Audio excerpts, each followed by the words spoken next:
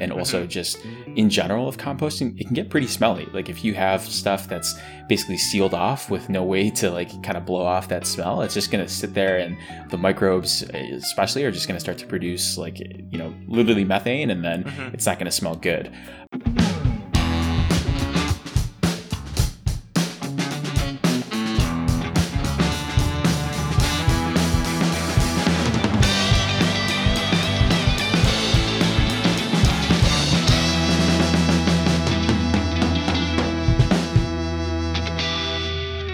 Hey guys, welcome to Product Explained, a show where we talk about products and the company's history and strategy behind them. I'm your first host, Jeff Lee.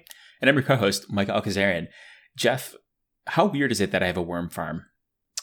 I think it depends. Did you name them? And what type of governmental structure did they adopt? Today's show, we're talking about SubPod, an in-garden compost system.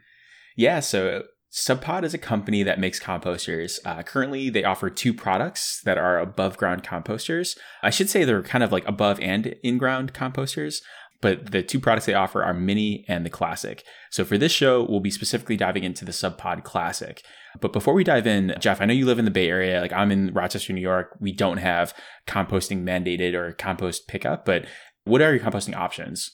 Yeah, we have a composting service that's through our normal like waste management local area service. So we have like a green bin that says compost on it, and then we just toss all our compost scraps in there, and I don't know where it goes from there. So that's the extent of my my composting options to my knowledge. And so like I guess how do you manage that? Is it just like a 5-gallon bucket that they give you that you put out, or like what does it look like from like day to day managing that? It just looks like a trash can, but what we do at home is we have these like compostable bags. And then we have a bin dedicated to just composting. So we toss all of our scraps in there, and then we'll take that bag just because it's easier to manage, and we'll toss that into the green compost bin.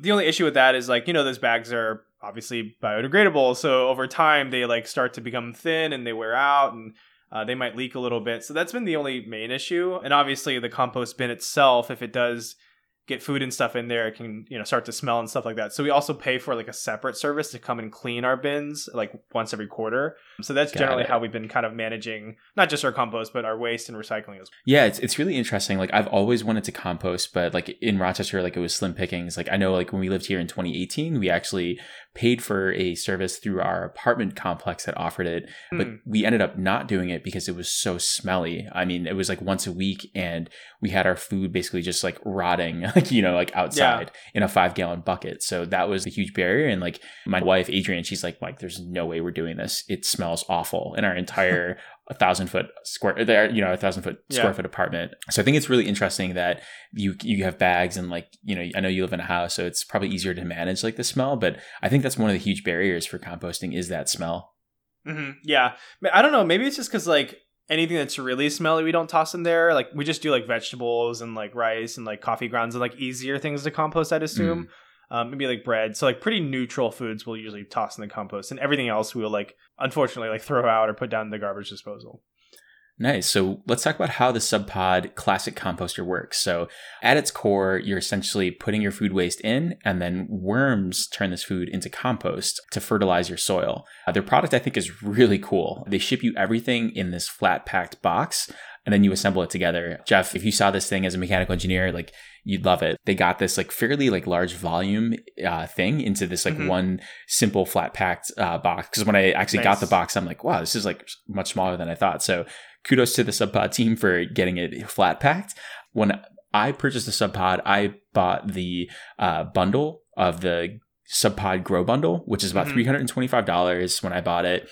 It comes with their sturdy plastic composter, a metal outside container, compost aerator, and then a little gardening multi-tool, which has a Japanese name called the Hori Hori, which I had no idea what it was, but I got it for free, and it's really cool. It's basically like a shovel, and it's got a knife on it as well as a ruler on it. So you can do all sorts of things when you're in the garden. You assemble this flat packed item in this plastic in-garden composter, and once you fully assemble it, it's about 3 feet wide by 2 feet tall and 2.5 feet deep. And it has a lid on it that you can open and close and lock it. Inside of the composter, it has a divider. So you have 2 separate sides. So you have like side 1 and just side 2. It's very simple. And that way you can basically have 2 batches of compost going at any different time. So if you want to harvest one side of the compost, you basically stop feeding it or you stop putting compost in and the worms leave. And then you can just pick up that compost and you don't really have to worry about filtering the worms out and all of that. So I love that feature. I have actually yet to yet to harvest my compost. But I know it'll be super simple once I do. So I mentioned that it's kind of in ground and above ground, but you can either choose to put this directly into the ground. And if you do that, it sticks out about, I want to say 6 to 8 inches above the ground, or you can also put it above the ground if you have a raised bed garden. And so it actually, they market it as also like a stool. So you can actually have it as a seat as you're gardening, but you're still going to have that 6 to 8 inch, of clearance. Of composter that's like cycling out. So I want to talk about some of the core product features that differentiate SubPod from like your traditional composters that you might have. So because it sticks out, actually type out, and these key product features are airflow, worm flow, and built-in instructions. So I like worm flow. That's a good term. Exactly. Kudos to the marketing team, but the airflow is really important to reduce the smell. Like as I was talking about, that was a huge barrier for me when I was apartment living and also just in general of composting. It can get pretty smelly. Like if you have stuff that's basically sealed off with no way to like kind of blow off that smell, it's just going to sit there and the microbes especially are just going to start to produce like, literally methane, and then it's not going to smell good.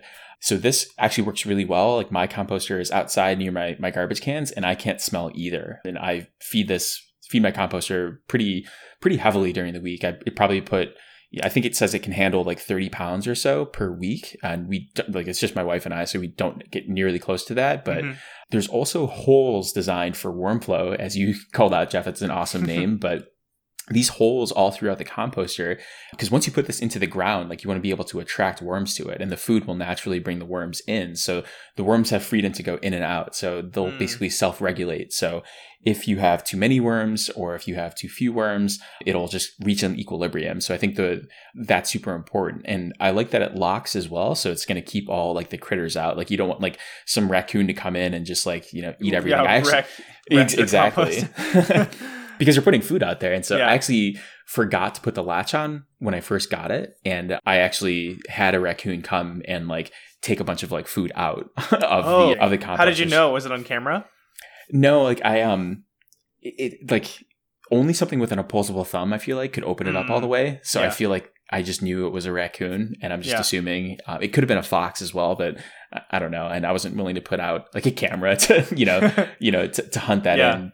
And then lastly, my favorite product feature that SubPod has is they have plastic instructions like that are screen printed, or I don't even know how, but you basically open up the composter and on the composter door is instructions. So it tells you like, hey, step 1, 2, 3, 4, like don't put in a lot of like meat and dairy in at first, like wait until it hits like level 1. And so it's really well designed, like to think through of like what you should be putting in there, what you shouldn't. They recommend like if it starts to smell, put something like very carbon heavy, like coconut shells or even paper into it. So I always make interesting. So I always make a point to just throw in like my whole coffee filter into the composter. And so like that kind of like is like a nice balance of like carbon from the paper filter and the coffee to keep everything all good. And so once you have it all set up and, ready to go in the ground to get started, I actually purchased about 2,000 worms from Amazon. It was like the funniest thing that I've actually ever purchased off Amazon. I think it was like $50 or $75. Worms off Amazon. Either did I. Like I just Google searched like, I need worms.com. That's not a real website, but maybe it is. But yeah, Google searched worms and purchasing worms rather, and Amazon came up. And so it was really small, the package that it came in, which is really fascinating. It was about one of those like USPS, like small priority boxes. So maybe the size of like, I don't even know, like the size of a book basically. And the worms were tiny. Like they just came with like a little bit of soil, and you basically had to put water on them to like hydrate them. And then, they came alive. Yeah. Well, like there was like little like air holes throughout there, but they it is perishable. So like they had to ship it within 2 days, but they say that that's wild. But yeah, like it worked out, and like it basically jump started like my composting. So it's really interesting because like my father-in-law like loved the idea, not because of composting, but because he is like getting close to retirement and he like loves to fish. Like I love to fish too. It's super relaxing. So he always spends a ton of money on worms. So he's like, like before like I go fishing, like I'll spend like $4 or $5 at the store just to buy like worms, and it's like it's kind of crazy. So for Christmas, we actually got him a composter. So he was super excited to like have his own worm farm to not only, do composting, but to mostly great. For like the worms. So he can just reach in and grab a bunch. Before he goes.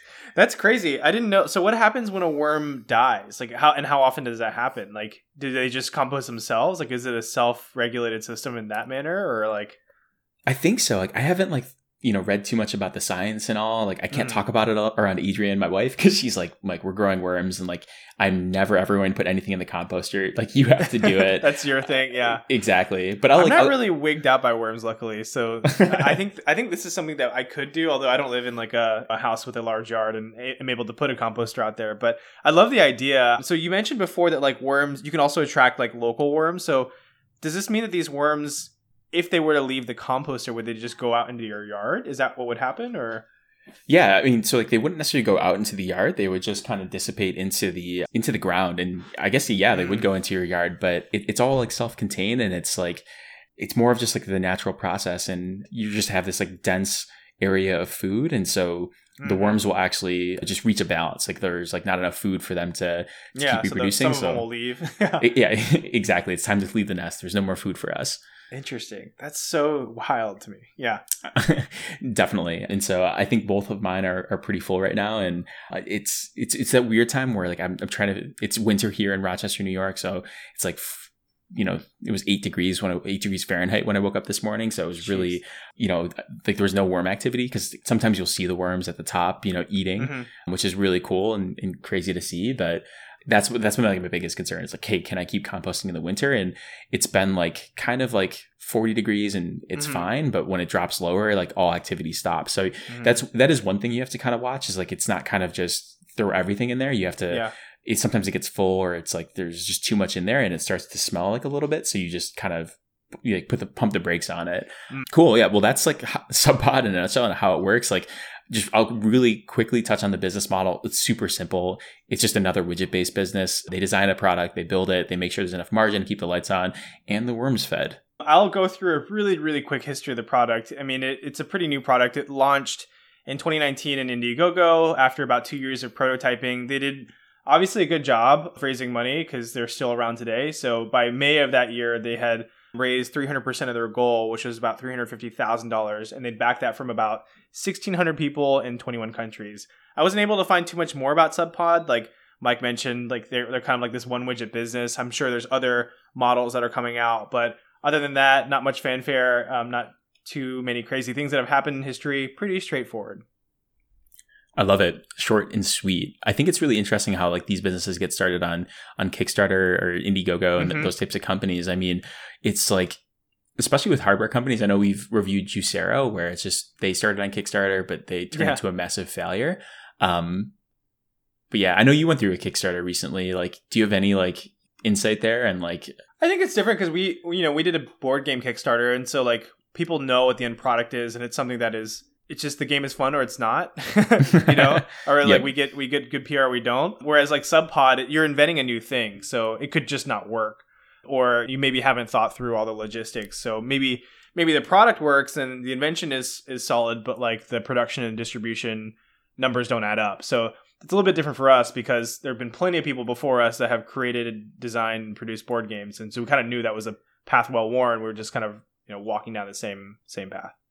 Yeah, and I always think it's a fine line between, I think Indiegogo or Kickstarter definitely has a really huge like marketing, component to it, where it's like that's a good way to jumpstart and get this, get awareness for your product. But I think the Achilles heel for any Kickstarter or Indiegogo is just like underpricing your products and not realizing like the true costs of like manufacturing. And it seems like you guys had that buttoned up from like the from your Kickstarter. Cool. Well, we can talk about who SubPod is for. So just a quick refresher on composting and why you might compost, I see two primary use cases. And I guess there's three, which is if you're a fisherman that wants worms, but I feel like that market's super small and maybe it's big, who knows? But first, if you're a gardener, you might just want to have really high quality fertilizer around. And one of the best ways to do this is to make your own fertilizer or compost. I know I had a garden growing up. So did my mom as well. And that's kind of like how it passed on. So like I love gardening, and we always had like vegetables. We had tomatoes, we had peppers, we had pumpkins or some form of squash. And I remember that, we kept doing tomatoes for like 4 or 5 years in a row.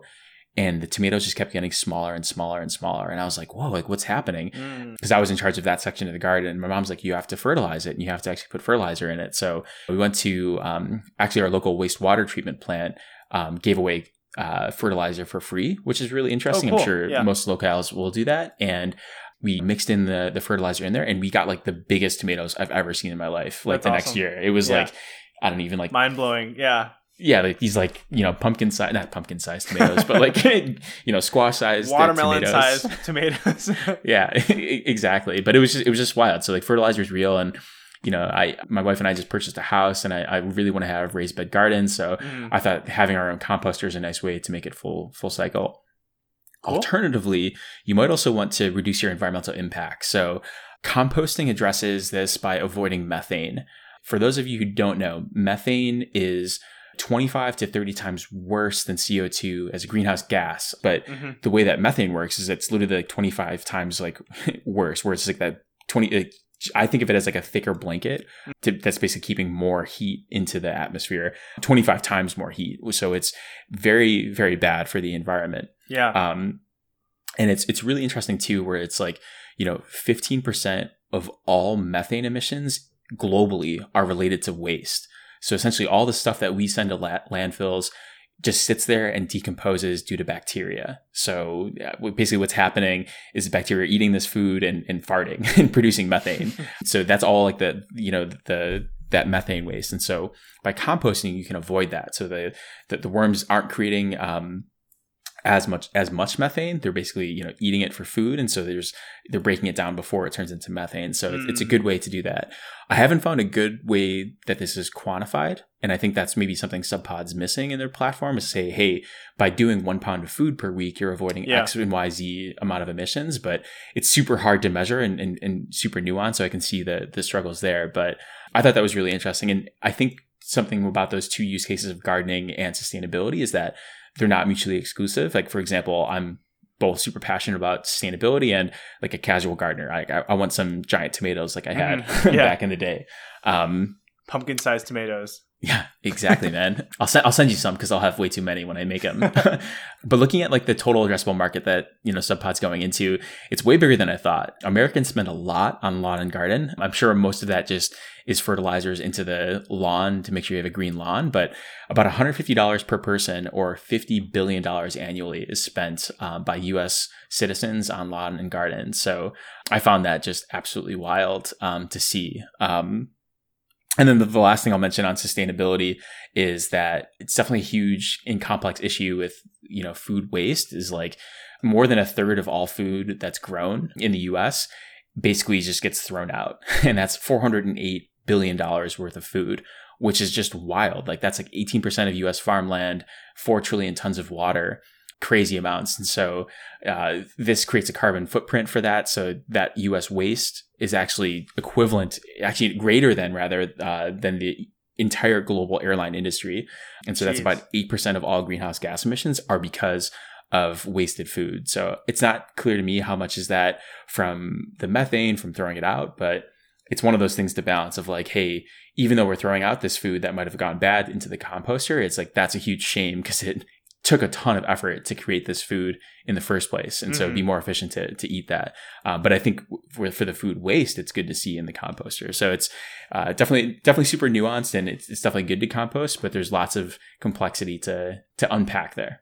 Yeah. Moving into the competitors, I think that there's not too many people that are breaking into this, like, do it yourself, like compost at home space that you can find definitely like composters and tumblers and stuff on Amazon and try it at your own house. But some typical alternatives are, one, throwing your waste into the trash. So basically not composting and doing what people are doing today. 2 is, the resident composting systems and services. So like I mentioned, in California, we have a service that we just dump it into a bin and they take it off and do whatever with it. 3 is above ground composting. And then lastly is just like tossing stuff into a biodegradable pile and just kind of letting nature do its thing, which maybe isn't the most efficient thing. I do want to mention here that I have started to see some tabletop composters. I think one that comes to mind is Lomi. They had like recently done a Kickstarter. What I'm not sure about though is that it does require energy. So I don't know if it's like the most energy efficient or the most green method. That I haven't looked into too much, but it does create small amounts of compost from like just food scraps in your house. So, I guess maybe it's better than nothing, but we haven't dug too much into it. Maybe we'll do another episode about Lomi in the future. Yeah, it's really interesting because I know like SubPod's next product that's going to launch in Q2 of 2022 is like an urban SubPod where it's like it's like an above ground mini composter that's on wheels that you could put on a patio in a if you had like an apartment. So it looks pretty cool. It's definitely something that I'd be interested if I lived in an apartment. So let's talk about our thoughts. So like I know I can kick this off. I am a huge SubPod fan. I'm just going to say it's 4.7 for me. I think that might be one of the higher, if not the highest, that I've rated here on Product Explained. And the reason for that is just it's scratching those really 2 issues. I guess like I'm the perfect target customer, but it's there's 2 use cases that I really want to have of like having, compost and also trying to reduce my impact on the environment. SubPod's able to do both of those really, really well. It's super easy to use. I love how they have the instructions. I love how they have airflow and it doesn't smell.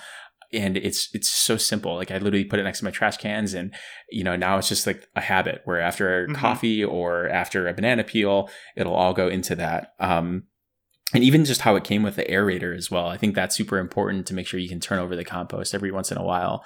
But I think for me, where I take some points off is I actually had the latch break recently. So I think the plastic was a little bit it wasn't strong enough, like right near the latch. So I think that's something that they could improve. I actually fixed it by drilling a hole and just having another one latch through. But that's the mechanical engineer in me, is like just fixing things all the time. And then also it's started to kind of like not come apart, but like the plastic that had the instructions or the rubber that had the instructions fell. And so like now I use that as the worm blanket instead of having it up attached. So it almost like worked out really well that happened, because now I don't have to have worm blankets, which is a whole different thing. That's basically the cover on top. So the worms like know like where to stop. But yeah, 4.7 for me. I love this product and will continue to use this. And I'm definitely a big fan. I got my father-in-law one for Christmas. So I'm excited to see what they have next in store. Yeah, that sounds awesome. I have less thoughts than you because I don't get a chance to compost as much. I'm going to give it a 4.4. I'll say that like it's a little bit hard for me to conceptualize using this because I'm in a suburban area, but I don't have a yard. We kind of live in like a townhouse. So for me, that future iteration of the SubPod that I can put on my patio would probably net me like a 4.7 where I can use it right outside of my house. But right now, it sounds like it's not very feasible for me to get the version of the SubPod that you have, because I can't just like, there's no ground area for me to like attach it to. But it does sound like a very easy thing to do. Once you kind of get it started, it's kind of self-sufficient. You can keep tossing stuff in there. I'm glad to hear that the smell doesn't really build up and it's not as bad as like the other composting methods.